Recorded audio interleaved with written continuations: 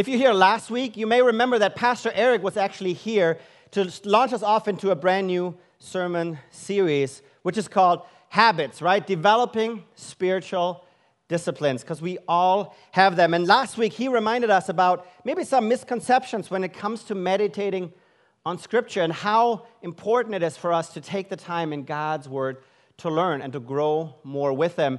And today, I hope I can take you on another journey, the journey of prayer. This is a big one when it comes to our spiritual faith. To talk with and listen to God. But I also know it's not an easy topic to discuss. But before I get too far into it, I do want to talk about habits in general for just a moment. Because I know that habits we have all around us. Actually, I read a study recently by some very smart-sounding people, and they said about 40 to 95% of everything that we do every day is the result of habits. And if you think about a habit, so a habit is something that you do without actively thinking about it. So on a conservative spectrum, that means that half of the things you do every single day, you don't think about or you don't make an active decision about. I don't know about you, but I can't get up in the morning without coffee. If I don't get my morning coffee routine in, our staff knows, like, they better stay out of my office. Or maybe you have another one, that biting your fingernails. Any fingernail biters, you don't have to raise your hands. But, if it starts hurting, you probably should stop. I love how a loving wife just puts her arm on her husband and just pats it. That's awesome. Well, we all have our habits, right? Maybe you're a phone person. You pull out your phone sometime during the day, and like 3 hours later, you really haven't accomplished anything, but you're still looking at it. Is that your habit? Or my wife has beautiful long hair, and she loves to play with it. And if she gets bored with her own hair, she'll pull in one of my daughters and starts playing with their hair. And then if she gets bored, she starts with me, and then she doesn't get really very far. But it's just, we all have habits around us, right? If I were to ask you, you probably could come up very easily with one of your own. But we all have some good habits and some bad habits, right? So things that we know we should be doing more of, and probably some things that we know we should be doing less of. But I want to start us off with a little bit of a little quiz and see if you can help me figure out if this is a good or a bad habit, and maybe you'll be surprised by the answers. How about this one? How about chewing gum? Is that a good habit or a bad habit? What do you think? I'm not going to ask for any questions, but it's funny because I found a study that actually said from Health Magazine that if you have a stick of gum in your purse or your pocket, especially it's got to be sugar-free and minty, don't get me wrong, but if you do that, it actually gives you a healthy boost. It suppresses your appetite and actually makes you more relaxed throughout your day. Who would have known? Gum. How about this one? I'm guilty of this one. First thing in the morning, you wake up, you roll over, you grab your phone, and you start going through your news feed or notifications. Anybody do that? Is that a good or is that a bad habit? You would think it's actually good because you're getting into your day right away. You jump in the deep end. You're getting some stuff done first thing in the morning. You know what your day is going to look like throughout the day. But Doctors on Demand recently showed us that it's actually an unhealthy habit because it raises your stress level first thing in the morning right away, and the body has a hard time bringing it back down, which means that you're going to be more overwhelmed throughout your day, and as a result, you're just going to be less productive. Who would have thought? Now, this one's really going to get me in trouble. How about chocolate? Okay? I apologize in advance. Is chocolate a good or a bad habit? Well, for all the chocoholics and probably most women in this room, I am glad to tell you that if you eat 2 bars of dark chocolate throughout the week, okay, so in moderation, it actually helps fight cancer cells and remove some of the blood clots that are building in your body. So on behalf of the chapel, you're welcome. Now you have an excuse if you want more chocolate. All right, one final one, and that's one that I am guilty of a lot. That is fidgeting. Any fidgeters in here? My wife knows me that well that I cannot sit still. So when she bought me a wedding ring, she didn't just buy me a wedding ring. She actually bought me a spinner ring. So if you look closely, you can't see it from where you are, but it actually spins within. Because she knows I constantly need something in my hands to do something. Or maybe you're one of those finger clickers, like that likes to tap their fingers, or the one that your colleagues just probably absolutely love. Like when you click your pen in a meeting the whole time, like click, click, click, click, click, right? You know all these people. Well, is that a good or a bad habit? It probably annoys your colleagues and your teachers, but the good news is that you can actually burn up to 350 extra calories by simply fidgeting throughout the day. So it helps you keep up some of those excess pounds if you need another exercise. Just keep fidgeting. But the bottom line of all of this is simply that we are surrounded by habits, and they impact a large portion of what we do throughout the day, which is also why they are an incredible opportunity, because we all have areas in our life that we want to get better at, right? Your health, maybe that's it. Maybe it's your finances, your personal finances you finally want to get under control. Maybe it's relationships, it's your marriage, it's your spouse, whatever it may be. We all have habits, and the more we train good habits, the better the outcomes are. And that's what we want to look at. That's why we're focusing on spiritual habits today. And in your sermon notes, in your worship program, there's a page in there that has some sermon notes you can follow along with. There's actually a couple of books that I found really helpful when it comes to developing habits in general. So if you want to study a little bit more on that topic, you can look at those and get those ordered. But I want to give you just a quick summary. Some of the best practices that I found work really well when it comes to developing our habits. And so the first one is don't do it all at once, right? Focus on one habit at the same time. Probably it's happened to me. It's probably happened to you. January 1st comes and you're like, okay, this year I'm going to make it. I mean, I'm going to start getting healthy. I'm going to run more. I'm going to exercise. I'm going to eat better. I'm going to, buy better stuff. I'm going to watch better movies. I'm going to build some relationships. And then January 2nd comes and you're probably overwhelmed and given up already, right? Well, that's why it's so important that we just simply focus on one habit at a time. And when you focus on one habit at a time, don't make the mistake of making it too big, okay? If you're not an athlete, getting up in the morning and saying, hey, today I'm going to run a marathon, probably not your best idea, right? So when we want to develop healthy habits, what it does is you need to take something that you're doing in your life and just do it a little more. So one area, focus on one, and then just do something you already done just a little bit more. Maybe it is running around the block. Maybe it is then running down the street, and keep doing it over time, which is my third point, is it's going to take time for new habits to develop. Nobody makes a change from one day to the next and has a new habit established. In fact, it actually takes about 30 to 60 days to develop a new habit in our lives. So focus on one, make it small, and be patient in the process. It's going to take some time. The next one is to be accountable to somebody is a huge help when it comes to habits, because it is much harder to hit the snooze button when you wake up in the first thing and say, yeah, I'm not going to go to the gym, if you know that your best friend or even somebody you don't like is waiting at the gym for you to work out with, okay? So make sure you stay accountable when you're trying to develop a new habit. And then last but not least is make it a keystone habit. And a keystone habit is a habit that actually is not just focused on that one area. And all of our spiritual disciplines we're going to share over these next few weeks are keystone habits, which means that if you get a better prayer life, it's going to affect other areas automatically in your life. If you spend some more time meditating on Scripture, it's going to have an effect on other areas of your life. And so that's why those keystone habits are so important. And so spiritual disciplines aren't just any magical formula. I'm not going to give you a couple of hints and say, hey, here we go. But the key is for us to focus on them and to do them routinely and just to do a little bit more than what you're doing today. And I'm hoping that I can encourage you to do that with prayer. Because pretty much most people already pray. Pew Research says that about 55% of all Americans pray every single day.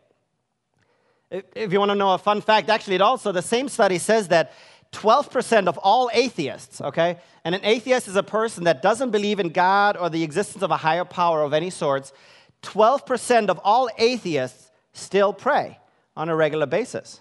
Now, I'm not sure who they're praying to, but they still pray on a regular basis because we all pray. But I also want to give you just a quick disclaimer before we get too deep into the material, and that is, I've sat in your seats before, and I've heard other people talk about prayer and giving messages, and it's really easy for us to sit there and to hear it and to get guilt and shame into our lives right away. I don't think I've ever met anybody that has said, hey, Mark, you know what? My prayer life is so great, and I'm doing well, and everything's wonderful, and you know what? Actually, I pray far too much. I probably need to cut down on my prayer. That has never happened. we all feel the same. And let's just acknowledge that this is let's call it the Planet Fitness judgment-free zone version of prayer, where we all agree we need to do more, we're not doing enough, but all agree too that we're going to go on that journey together and try to do more and not let guilt or shame hold us back to do more than what we need and to establish those new habits when it comes to prayer. Now, as I was preparing for this message, I had our awesome communications team put out a social media post. Maybe you've seen it a couple of weeks ago to say, hey, what are some questions that you have? What are some issues or problems that you have when it comes to the topic of prayer? And I got to admit, I was overwhelmed by the amazing questions that we have received. And if you submitted one of them, let me just say thank you for that, because it really helped me prepare better and making sure that I address what is important to you. And there's some great questions about, well, if God knows everything already and has predetermined everything, does my prayer actually still mean anything? Does it make a difference if I pray? Or how do I pray and how do I know that I pray in God's will? Was another question I loved. Another one was, well, if I pray for my friend, what actually happens to them if I pray on their behalf? Or am I allowed to pray for anything? Is there things I shouldn't be praying for because they're not important enough? Well, all of those we won't have time to address this morning. But I do want to let you know that because they were so great, that I used our Beyond the Weekend devotional. So this is a devotional that we send out via email throughout every week. And it usually follows kind of the message that we talked about. And we send it to you in an email, usually at 6 o'clock in the morning, so you have it first thing. And this week, I'm going to address one question each weekend. And so if you've already seen it, watch out for them. It may help you study more and get more into God's Word when it comes to prayer. But if you don't receive it and would like to, all you got to do is just take that Connect card that Pastor Ryan talked about, put just the word devotional on it, drop it in the giving boxes, put your email on it, and we'll make sure that you receive it so we can study, or you can study together with us. But this morning, I do want to talk about three main topics. The first one is, how do I even know that prayer works? Because if prayer doesn't work, then anything we can say and share this morning doesn't mean anything. And let's pretend prayer does work. Well, how does God actually answer our prayers? And what are some ways that God sometimes answers our prayers? And then the third thing we're going to look together at is there anything that maybe sometimes stops or even hinders our prayer to God? And the reason why I started with the first question, how do I know that prayer works, is because I know that most of you at least have struggled with this question one or another time in your life. And maybe today is one of those days where you are still struggling with that question. Because you probably prayed for something or somebody, and it was probably a good prayer, but it seemed like God didn't answer it. It seemed like you prayed and the prayers hit the ceiling but didn't go anywhere. And if that is you, let me just say a heartfelt, I am sorry. I've been there. I know how sometimes we don't understand why our prayers are not being answered or maybe not being answered the way that we want them to. And you're also in good company, just so you know, because the Apostle Paul, most of you will know who that is. He's the person that wrote most of the New Testament, actually said this in his book to the Corinthians. 2 Corinthians says this, so to keep me from becoming proud, I was given a thorn in the flesh, which probably was some sort of a health issue. He said, a messenger from Satan came to torment me and to keep me from becoming proud. 3 times I begged the Lord to take it away. And then he goes on to say that God didn't remove it, that God didn't answer it the way that Paul wanted it. The answer he got back was saying, let my grace be enough for you. Well, let's look at the Psalms. I love the Psalms are so real sometimes and so raw. And I don't know if you ever felt like this, but this is the question that the psalmist asked in Psalm 88. Why, God, do you turn a deaf ear? Why does it feel like my prayers are not being answered? And so today I hope that I can give you a little bit of hope when it comes to prayer, because there's a couple of reasons why I believe that prayer works and why I have seen it work in my own life. The first one is because Jesus believed in prayer himself. If you read the New Testament and the Gospels, which is the stories about Jesus, you'll find that Jesus actually hardly did anything without praying about it first. Sometimes it was a large gathering, a group like ours today. Sometimes it was just with his disciples, his closest friends. And sometimes, many times actually, he just walked off away from the crowds just to spend time with God alone. To the point where his disciples, so his closest friends, people spend most time with him, only actually ask him one question to say, hey God, Jesus, can you teach me something? And it wasn't like, if it would have been me, I admit it, I would probably ask, hey Jesus, that walking on water thing was really cool. Like, can you teach me that?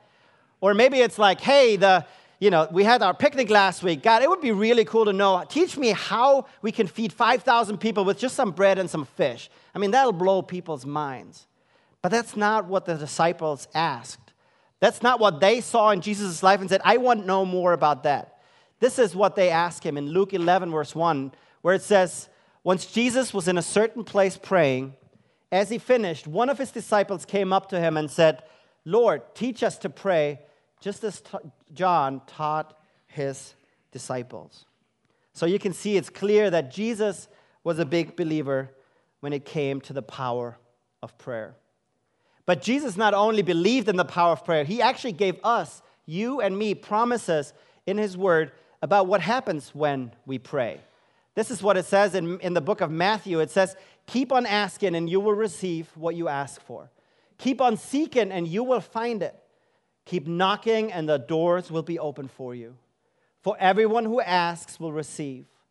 Everyone who seeks will find. And everyone who knocks, the door will be open. So here Jesus promises us that he will answer our prayers. That he will listen, not only listen, but he will respond to whatever we pray for.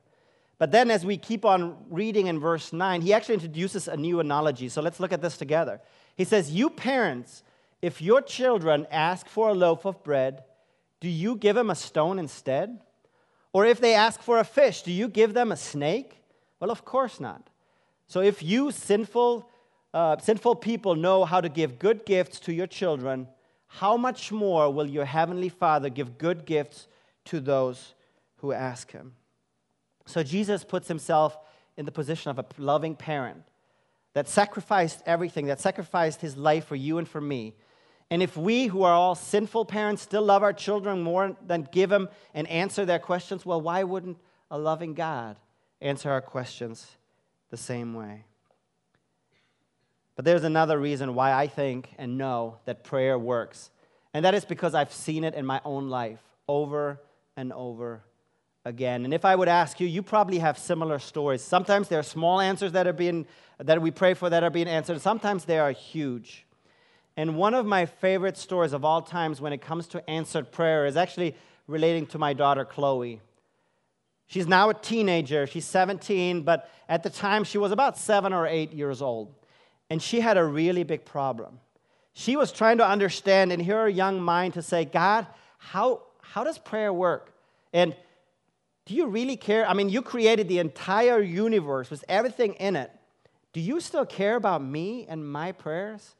And it was really for a long, long time that she struggled with that over and over. And as good parents, we try to explain to her, different ways why this was important and how she should think about prayer and, trying to use some of the points I'm going to share with you in this message. And one thing we tried at the end was to say, hey, why don't you keep a prayer journal? A prayer journal, because I know my own sinful nature, a lot of times I just forget. Somebody asked me, hey, Mark, can you pray for this? And I pray, and then I completely forgot, number one, if Jesus ever answered it, or number two, I totally forget to say thank you. And so what we asked her to do is every night to sit down and just write out one page of prayer about anything that was going on in her life. Could have been school, friends, whatever.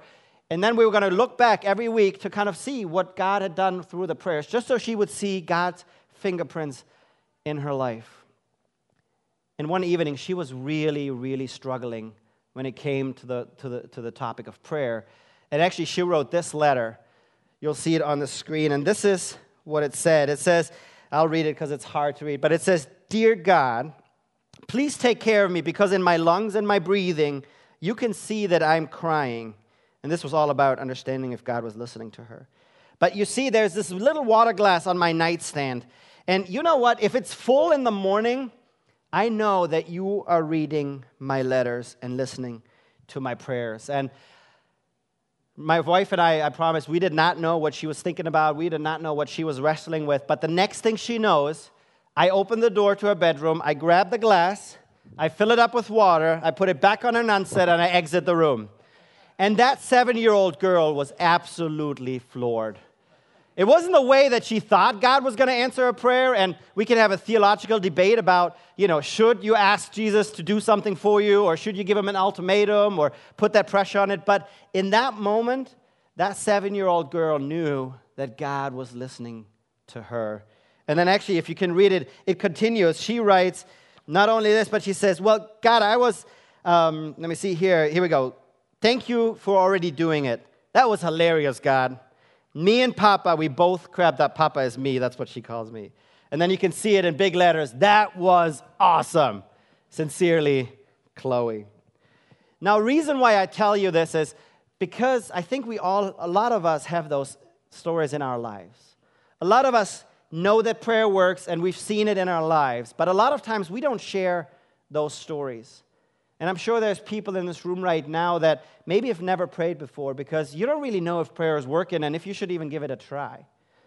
Or maybe you have tried and you've been disappointed and you stopped praying altogether. Well, I want to encourage you today to spend some time, especially today and throughout this week, to share some of those stories about how God has answered your prayers. Because you never know, it may encourage somebody else in your life that needs to hear how God is still answering prayers today. So we talked about that Jesus believed in prayer, right? He lived it out a lot. He also gave us promises that prayer works, and we know in our own lives, we've seen it, many of us, that prayer actually changes things. So why sometimes we feel like it's still not happening? Why sometimes we still have doubts about our prayers and what God does with them? I think a lot of times it's because we have a wrong view of prayer and how God actually answers our prayers. I'll be honest, Chloe and myself many times have made that mistake that we think of prayers like a vending machine, right? We throw in the prayer in the top, we select what we want, and out comes exactly the outcome that we're expecting or that we are asking for. But that's not what the Bible teaches when it comes to prayer. There's actually different ways that God sometimes answers our prayer. And the first one is easy, right? The first one we already talked about, that's the answer, yes. That's when God says, yep, what you're praying for, great, love it. Yep, I'm with it, and here you go. That's one way, though, only one way that Jesus is answering our prayers. The other one is probably the least favorite. That's the word no, right? Sometimes Jesus says, well, I understand why you're praying for this, and I'm in there with you, and I listen to your prayers, but man, sometimes I just got to say no. Do you remember Paul? Even Paul, one of a spiritual hero of all of us, got the answers no sometimes. Or if you remember the example in Matthew when God talks about a loving parent. I've got a 7-year-old now at home. Her name is Gracie, and she loves Wendy's, okay? She would eat it for breakfast, lunch, and dinner. And she got me wrapped around her little finger, and she knows it too. So every day she comes to me and says, Mark, hey, Papa, can we go and go to Wendy's? Would that be possible? Do you think I love her? Do you think I don't love her if I have to say no? No. Sometimes as a loving parent, the answer has to be no, even if she thinks that's the best thing for her. Even if she thinks that she could not do any better than that, well, we have a bigger plan, and that's where trust comes in. That's where trusting God and Jesus comes in, understanding that He has a view of all mankind, of all the histories in the world, and sometimes even if it's probably a good thing that we're praying for, the answer still has to be no. But there's a third answer that Jesus sometimes gives us, and that's a hard one as well, because that's the answer, wait.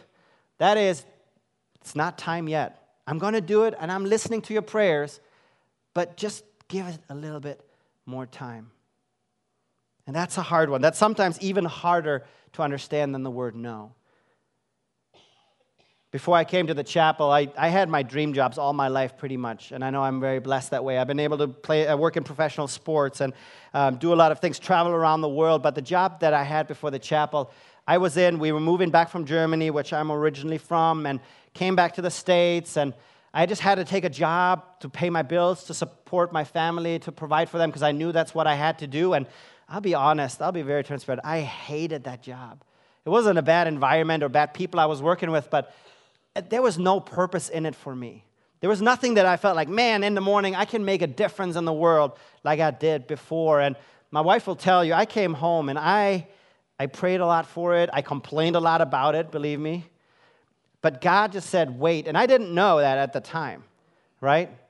I thought the answer was no, but actually the answer was wait, and I just had to hold on for a little longer. And that went on for 5 years. I mean, this was not a quick thing that God did. But looking back now, it was the answer, wait. And if I look at what I do now every day, it actually helps me to be a better pastor because of the experiences that I went through in those 5 years, even if I didn't like any minute of that journey. So sometimes, maybe the answer is not no yet. Maybe it is the answer, wait for you. So that means that God is not silent. When God is silent, it doesn't mean that He is absent.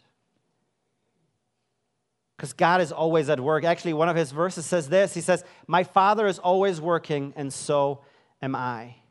So it's not like He's not hearing you. It's not like He doesn't want to answer you. He is, but maybe it's just a different answer than you're expecting. And so this means that even when we don't trace anything from our prayers, any direct results, God is still answering your prayers. Or if the opposite happens that you're expecting to, God is still answering your prayers. Or in those moments when we feel like God is so distant, maybe it's just a feeling. Maybe He is really close to you in that moment. When you didn't get the job, God is still answering your prayers. When your mom still died of cancer, God is still answering your prayers. Or when you were in a car crash and you're still suffering from the results today, God is still answering your prayers. And it comes down to one question, because the purpose of prayer is much bigger than just the answers we're seeking.